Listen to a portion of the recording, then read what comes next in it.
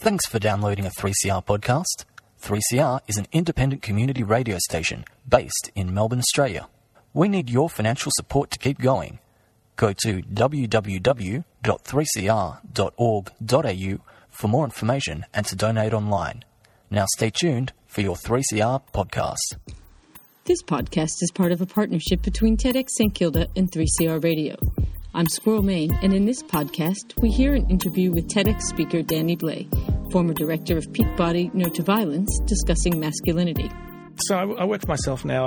I provide private consultancies to organisations around engaging men and project development and training. So I've worked with a number of local government areas and other organisations that are looking to be a bit more creative in the ways in which they address the issue of gender within their organisation and what that means for maybe the clients and other people that come into contact with them. As an example, just having a think about how do you get your own house in order to ensure that gender equality is actually really practical. It's not just lip service, not just a policy that sits on a bookshelf somewhere. But what's going on in your meetings? Again, statistically, men are much more likely to talk over women than the other way around. How does that play out in the boardroom or in the team meetings? And how can you actually be aware of it? How can you pick up on it? And how can you creatively provide environments where those men start to be attuned to that a bit more and become a bit more respectful to allow that space and not just be talking over? The awareness is the biggest step. I certainly think that if men are attuned to it and kind of take a step back and observe what's going on in the room, then they can then model their own behaviour around that and not be talking over either. And, certainly respectfully challenging other men in the room, saying, I don't think whoever it is finished her point. Can we just hear what she had to say?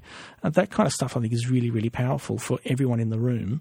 Doing it in a very friendly and productive way. It's not about shaming anybody, but I'm really interested in what she has to say. Can you want to just continue? That speaks volumes, and it's a really important learning for everyone in the room.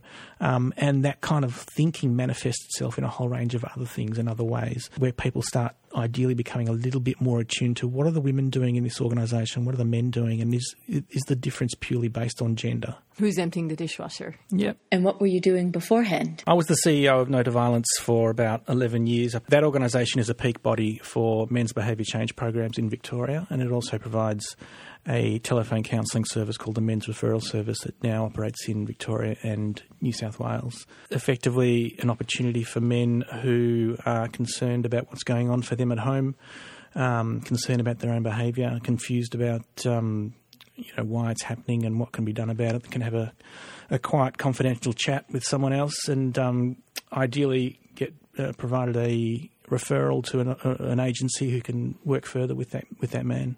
Peak Body, though, not direct service provider. Did you enjoy being one step removed from the actual hands-on service? Yes and no. I certainly missed doing the actual delivery. I was co-facilitator of a men's behaviour change program for a number of years, and I kind of gave that up. A year or so after I moved into management, only because it was a bit too full on, and there's only so many hours in the day I wanted to be talking about men and violence. I have missed the direct work. It's very tricky work, but it can be very rewarding as well, and always challenged me about my own beliefs and attitudes, and finding ways to have productive conversations with men. And their female partners or former partners about providing some reality of what the situation is and getting men to start thinking a little differently about how they got themselves into a place where they were harming the people that they love the most and they wanted to spend time with. So men ordinarily in those situations will just try and deny or justify what's happened and not really think that they are responsible for anything that they've done. And look, men's behaviour change programs, a more kind of accurate description of the work is challenging standard forms of masculinity work, if you like. Anyone who does the work becomes quite clear that the vast majority of the men they're working with know how to not use violence because they don't use violence outside the home. The vast majority of men who use violence in the home are very functional, engaged, socialised men who work and volunteer and have friends and all that kind of stuff outside the home. So it's not just a matter of browbeating guys and telling them don't do this stuff, it's bad. It's more about getting them to reflect and challenge themselves about what their perceptions are of gender, of masculinity, what are their expectations of women, what are their expectations of relationships, and getting men to start thinking a bit more strategic about what is the impact of my behaviour and my attitudes towards the other people in my world, and how's that working out? And one of the easier bits of the work, I think, is that the vast majority of men in those situations don't want to be doing it. They know it's not working for them. It's upsetting them. They're feeling very ashamed of it as well. But a lot of them need to explore their own beliefs and their own values to try and find a better way of relating that's going to be a lot more peaceful for them, and certainly for their partners or their former partners and their children, or future partners and children. Now, I hear you saying the words, challenge beliefs quite a bit. And earlier you mentioned challenging your own beliefs. Can you give an example of a time when your own beliefs were challenged? I first got into the work as a volunteer telephone counsellor with Men's Referral Service. And at that time, I was looking at a way to get back into community work. I'd worked in the media and community radio for quite a while. I already had an undergraduate degree, so I couldn't pay full fees to go back and study something else. So there was an opportunity to be trained as a counsellor. I didn't have to pay for it, which is the model that the service uses. To pay back to get the qualification. You volunteer your efforts on the phones. It was the most profound thing I've done in kind of my work or my experiential life, if you like, coming to understand the dynamics and the impact and the pervasiveness of men's aggression and men's violence and men's use of power and control over their partners. It's a very difficult place to put yourself, because you start challenging what you often think is just normal, what's natural about relationships. And so you start thinking about the women in your life and the girls you went to school with and your family members. And that can be very difficult even for friends who have particular attitudes and behaviours that you start thinking maybe that's actually not quite right. Maybe that's not natural. Maybe that's actually damaging. And a lot of men in our work, even on the periphery, guys who aren't being trained as counsellors or behaviour change workers but are just interested in being a bit more active in the space, often report that a lot of their social relationships suffer because they start making choices about whether am I going to engage with those people or not? Am I going to engage in those activities or not? Did you find yourself doing that? Yeah, absolutely. There's people I had to choose to not associate with anymore because I couldn't abide by their values and the way they would speak about women. Some of the activities, guys I know still today who think it's quite appropriate for a stripper to be at a bucks party and think it's just okay, it's natural, it doesn't matter, there's no impact there. And, when you dwell on it and you pull it apart and look at the context of it, you see that there is a big impact there about how you're valuing women and what your expectations are of women. So, yeah, there's a lot of those kinds of things that I've had to pull back from and not engage with anymore and be very selective about it. Is it hard? Look, it's a little isolating at first, I think, but the benefits of it are massive. I have 2 children, and the way in which my partner and I parent our children, the way we converse with them and the values that our children have now, I think is somewhat of a product of me being able to give them space to express themselves in a way and question things in a way that I didn't have as a kid, and my peers certainly didn't have when we were at school. The benefits of them becoming, young adults who are critiquing the world that they see and critiquing the relationships and the ways in which people are behaving at school and on the street and wherever they socialise has been really, really valuable. And I can see that it looks like that they're going to be able to form relationships that are going to be based on empathy and trust and respect that a lot of the time young people, I think, don't even think about. It's not on the radar. It's hard. I'm constantly quite vigilant of what kind of social media I engage with or culture. And sometimes you have to draw a line and sometimes you pretend the line's not there. Yeah, it's tricky. I remember a few years ago, I'm a big James Brown fan. I saw James Brown here in the mid-'80s and it changed my life, and that was unbelievable. And then he came out again and I was very excited, and I bought tickets for us and a few friends, and a week after I got the tickets, there was his ugly mugshot on all the newspapers, and he got done for beating up his wife.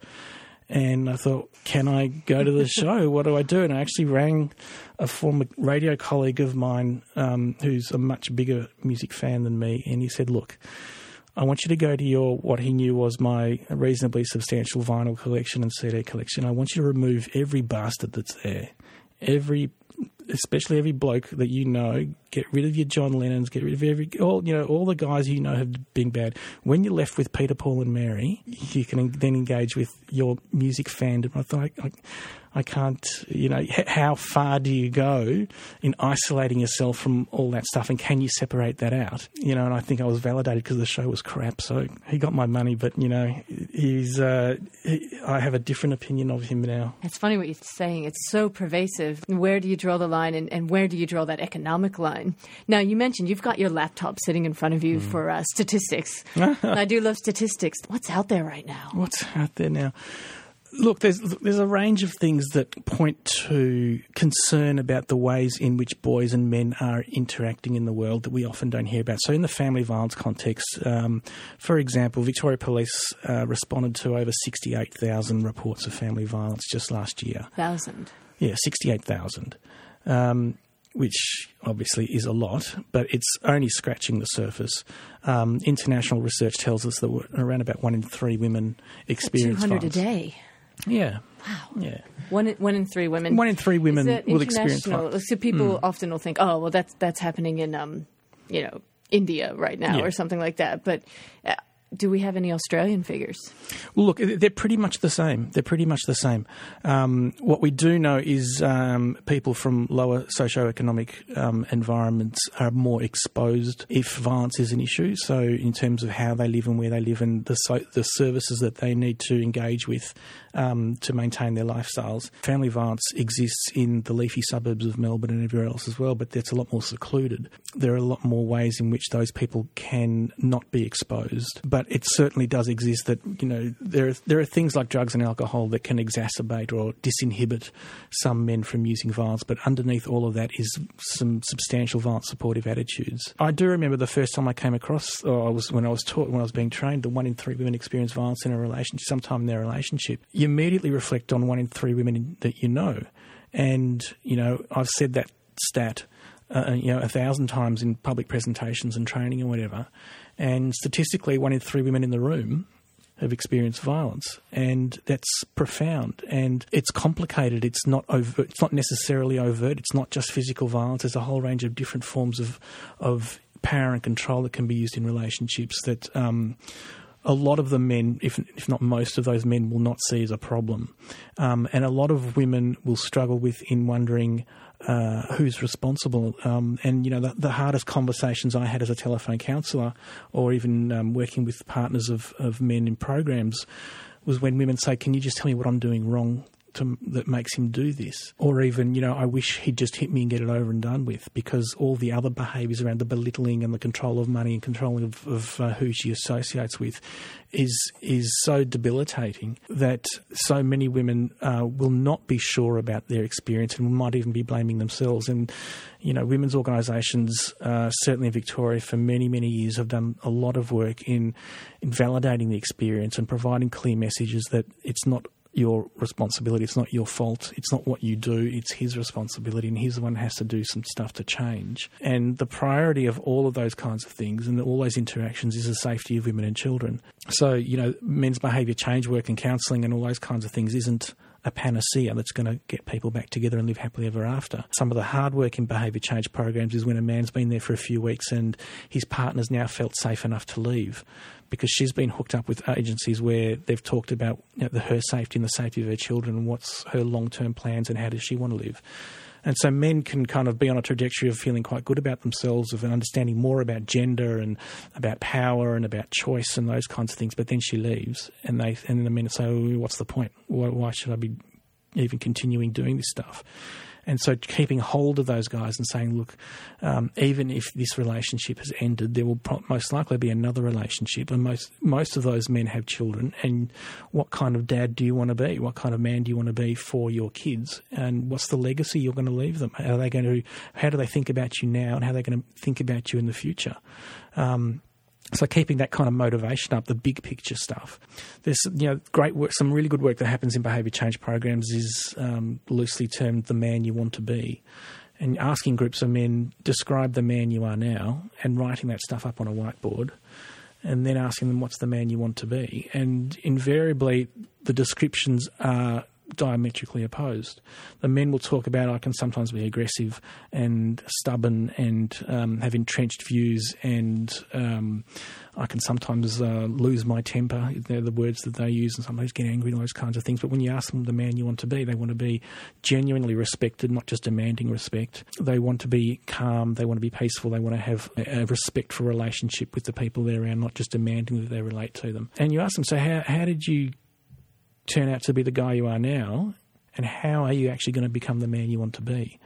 What are the choices that you have to make to be the man you want to be? And that's very, very challenging and sometimes quite distressing for a lot of men when they reflect on their past 10, 20, 30, 40 years or whatever it might be of their existence, and they have to throw all that up in the air and try and rebuild it in a way where they're not going to be hurting people. And is this, when you're talking about the man you want to be, do you see yourself right now as living that man you want to be, or is this just a challenge that absolutely everybody, not just perpetrators of violence, are faced with? I challenge myself hourly. I find myself being quite careful about the way in which I refer to people, about how gendered is my way of being, how gendered is the way in which I'm interacting with my daughter or my son.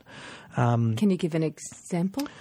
Basic things like, how do you expect your son or your daughter to dress? How do you expect them to play? What kind of toys or activities do they do?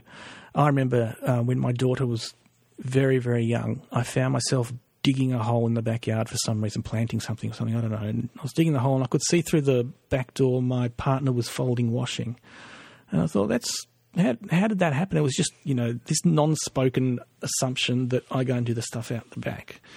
So I went inside and I asked my partner, do you want to swap? And, we had a baby, and she looked at the shovel and she went, no, it's fine, really.